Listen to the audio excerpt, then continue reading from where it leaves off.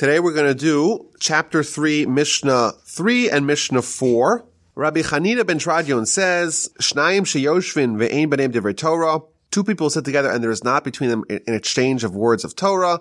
Behold, this is a session of scorners or scoffers. Shenemar, as it says, Ubamoshav leitzim lo yashav, in the session of scorners he did not sit.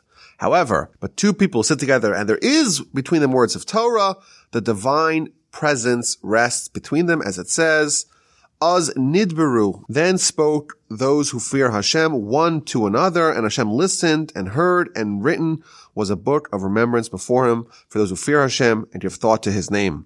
When people are sitting and they're not studying, then it's a session of leitzanas, of scoffers, of mockery. However, when they study Torah, then the divine presence is with them.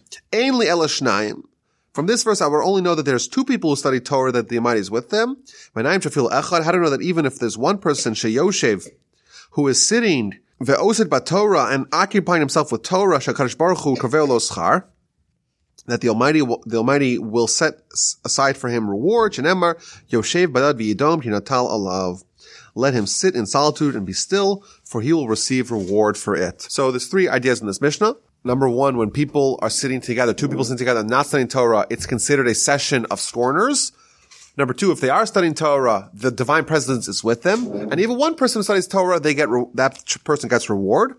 And a very similar lesson in Mishnah 4, Rabbi Shimon says, three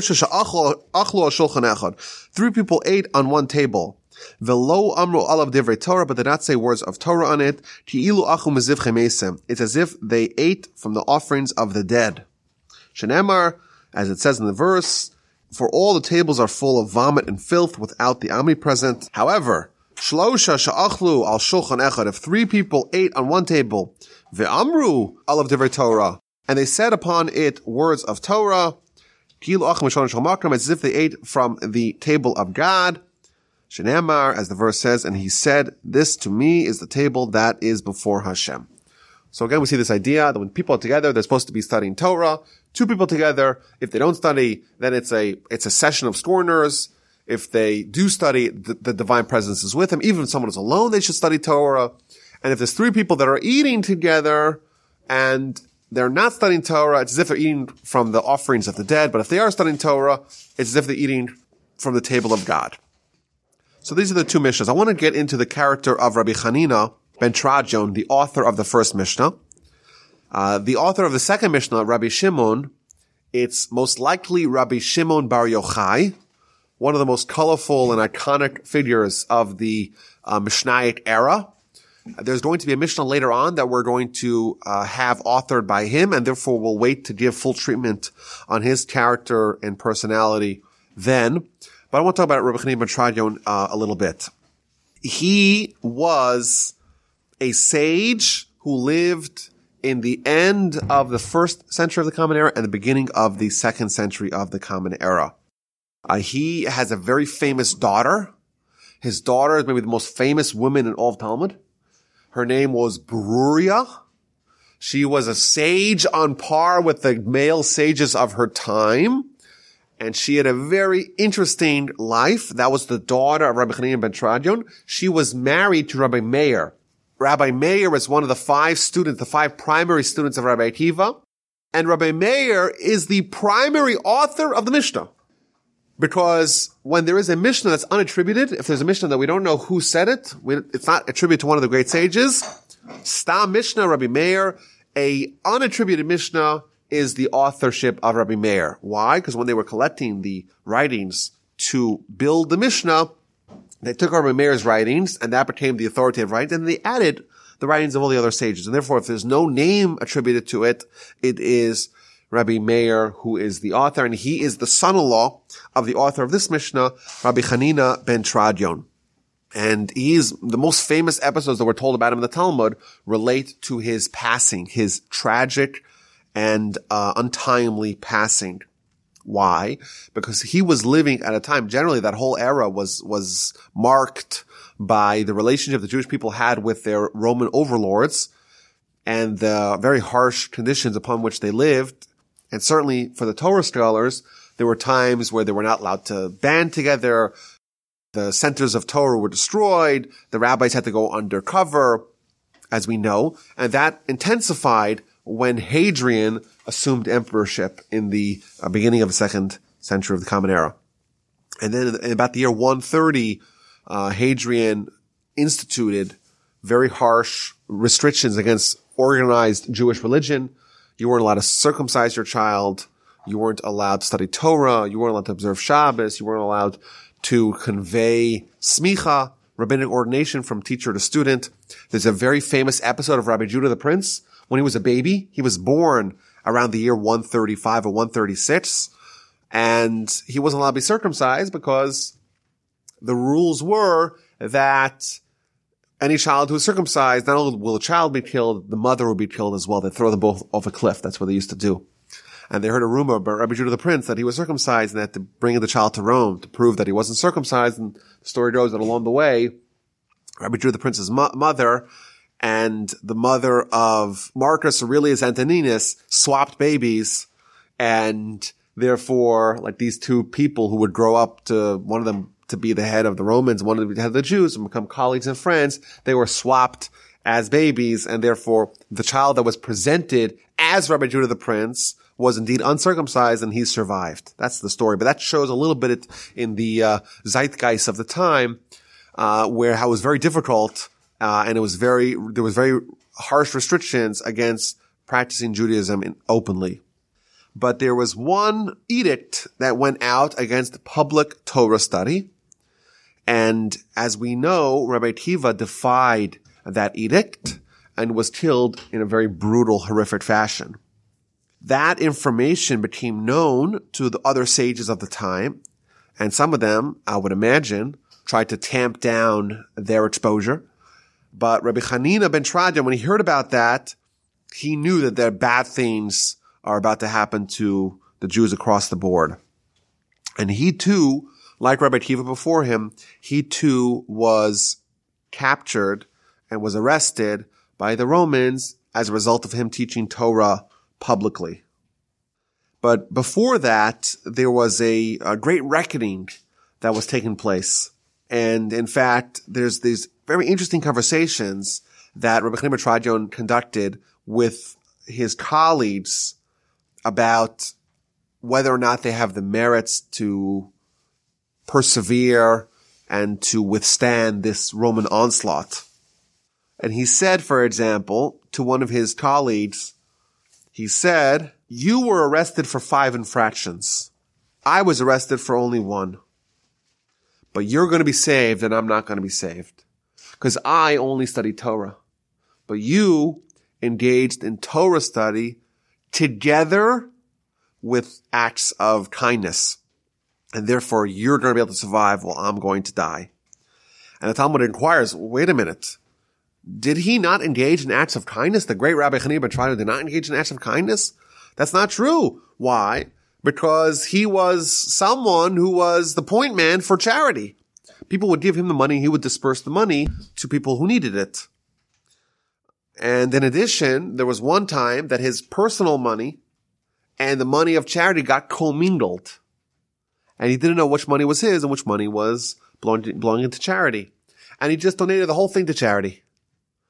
And therefore we see he was engaged in kindness and helping other people. It wasn't just about Torah. And Thomas says, well, yes, he was engaged in kindness, but not as much as he could have been. And therefore he felt that he was vulnerable because he didn't have this complete package. Yes, he excelled in Torah study, and he also participated in acts of kindness, but not as much as he could have, and therefore he was confident he's not going to make it. The Talmud goes on to tell the story of how he died. They found him. He was studying Torah, and he had tremendous crowds with him, and he had an open Torah scroll with him. And they brought him to a public square, and they took the Torah scroll with him, and they surrounded him with branches. They didn't put him on top of the branches. They put the branches around him at a distance. And then they lit the branches on fire, but they put a cold compress on his heart. They wanted to prolong his agony, and they wanted to make sure that he doesn't expire too quickly. So they put the fire at a distance where it'll still burn him, but not kill him. and they put a compress on his heart, and then they wrapped the Torah scroll around him to show that, like, they're burning him with the Torah scroll that he used to commit his offense. And they brought everyone there to watch him suffer, and to really compel or to stamp upon the hope of the Jewish onlookers. And the Talmud goes on to describe what happened amidst this torture. So his daughter, for example, says, "I cannot bear to see you suffering like this." And he responds, "Well, if it was just me suffering, if it was just me being burned, then that would be terrible. But now they're burning not only me, they're burning the Almighty's Torah. And therefore I know the Almighty will not sit silently while his Torah is being burnt. And therefore once he's going to demand a payment, an accounting for the shame of the Torah, he'll probably also demand an accounting for the shame of the pain that I had to undergo." That's the conversation that he had with his daughter. And then the students asked him a question. They say, "Well, what do you see?" And he responded with the memorable words, "I see that the parchment is being burned, but the letters are flying up to heaven." Meaning that they're burning the parchment, but the Torah in itself is untouchable to them. And then they said to him, "Why don't you help aid the expeditement of your death by opening your mouth? Let the fire come into your mouth to burn you, to kill you." And then he said, again, another iconic line here, "It's better that my soul should be taken by the same entity that gave it to me." God gave you my soul, and therefore if he wants it, let him take it. I'm not going to help him to do that. Meanwhile, amidst this whole conversation, the Roman executioner there who's overseeing this is obviously moved, and he says to Rabbi Chanina ben Teradyon, "If I expedite your death, will you guarantee me a portion in Olam Haba, in the world to come?" And he said yes, and he swore to the effect. And immediately the executioner raised the flame, pulled off the compress from his heart, himself jumped into the fire, himself expired together with Rabbi Chanina ben Teradyon, and everyone heard a prophetic booming voice. Rabbi Chanina ben Teradyon and the Kalstan Tanuri, the executioner, both of you are ushered into the world to come. That's the episode that we hear. Very stirring, moving, tragic episode about Rabbi Chanina ben Teradyon, his dedication to Torah study, and his end, his expiration in martyrdom. Now, I think in the context of his time and his era and the challenges that he faced, I think it does shed more light on the salience of his teaching. You know, there's all kinds of prohibitions against study of Torah. Some people are going underground, but I would say there's definitely no longer a stigma. If someone says, "Hey, Torah study is not for me. It's too dangerous." Well, that may have been a sentiment that was anathema in earlier generations. And then today, well, if it's actually dangerous, you're actually going to get killed, then it seems like it's a very prudent position to hold that, well, I'll study Torah, but not so much, not so often, not so overtly. I'll go underground. I'll do other things that are safer. And therefore, he's telling us, like, very clearly, it's like, you're either studying Torah and therefore you're in the presence of God, or you're in a presence of the scoffers. There's two kinds of groups that you're part of. And yes, studying Torah may entail forfeiture of other opportunities, which it does in every generation, or at least assumed forfeiture of other opportunities. And it may entail involving yourself in some dangerous activity. But you know what? It's still important to stress that if you're abandoning Torah and you're going into the other camp, there's two camps. There's the camp of the scoffers, the mockers, the clowns, and then there's the ones who are with God. And you have to choose which one you're going to be part of. And that stark contrast is, at this particular time in history, is a very valuable one, because he's maintaining the Jewish perspective, and that is that we have to be connected to Torah, clinging to Torah, irrespective of the dangers that it may entail, because otherwise, well, then we're with the scoffers. And I think this is a valuable lesson for us today. He's again creating this binary option. You're either with God in the divine presence. Two people sitting. If they're studying Torah, they're with the divine presence of God. If they're not doing anything else, well, then they're considered scoffers. And there's a moshav leitzim. It's a congregation. It's a convention of people that are not taking life seriously. I heard something that sounded very reasonable from one of the commentators, that a scoffer, the definition of a scoffer, of a leitzim in the Torah, it's twofold. Number one, it's someone who takes something which is really supposed to be very serious and renders it as not serious. It's the disregardment of what is important. Conversely, it is the amplification of what is not important. On one hand, you're taking things which are really important, like your life. What are you living for? What purpose do you have in life? Are you trying to accomplish? What are you doing to invest in your soul? What are you going to say when you come before God? Those things which really, really matter, those are disregarded by the scoffer. And the things that really, really, really don't matter, like sports, dare I say politics, things that are nothing, that really have no bearing on anything in the permanent sense, well, those become a priority and those become important. It's this idea of distorting and confusing and conflating what's important and what is not important. And here, I think it's also important to stress here. He doesn't say that when someone is not studying Torah, that they are becoming a scoffer. If you read his words very critically, you'll see that he doesn't say that someone engages in an activity of scoffery or scornery. Rather, he says it's a session. It's a convention. It's some platform. It's some degree of permanence that is given to something which really has no value. It's totally meaningless. What it's telling us is that the problem is not that someone likes sports or likes politics or likes things which are immaterial really in the big sense. Rather, that you make a session out of it. That it becomes the primary focus. It becomes, like they pointed out, that you have the sports section of the New York Times. It's a whole section with pages and pages of analysis of a child's game. It's like if my kids play Connect 4, to have someone who's hired to analyze the moves and then there's a post-game press conference. Now, that's of course silly, but what's the difference? In fact, my children play Connect 4. It's more important. This is my children. They're playing.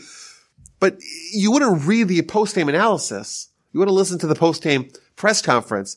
So here there's some people that I'll never meet in my life playing a game somewhere, a child's game, that they're throwing balls around and hitting it with baseball bats. I know I like sports too. I know that.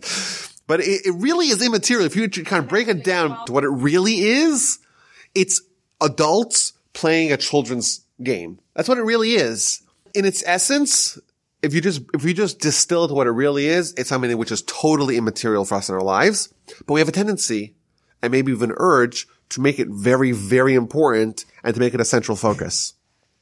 And that's the problem. When it becomes a session, it becomes something, a platform on its own, a session of scorners. And this does leave the door open for someone to say, listen, people need to decompress.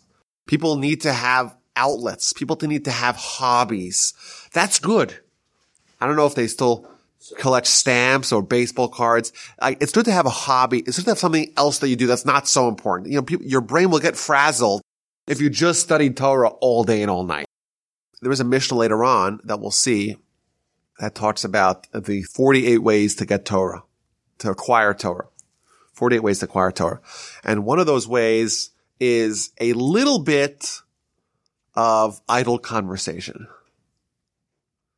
which could be read as a minimization of idle conversation. But it could also be read as a little bit.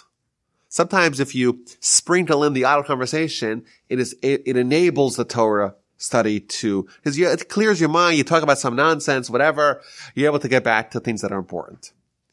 But there's a difference between an idle conversation and an idle session. It's like we're sitting down to talk about this, and this is our focus. This is the plan for the next hour or 2 hours. This is what we're doing. That's when you're taking what is something which is an enabler, and you're now creating a platform for the scaffory. And there's two people sitting, and they're sitting and they're talking about this. They made a platform to it. It's not something which comes up in the course of another conversation. It's not something which is a diversion from what really is the topic of the conversation. It is its platform on its own, and then it becomes a matter of scoffery, of mockery, of, again, giving primacy, giving real focus to something that really is totally inconsequential.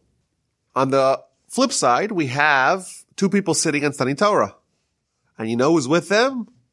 The divine presence is amongst them.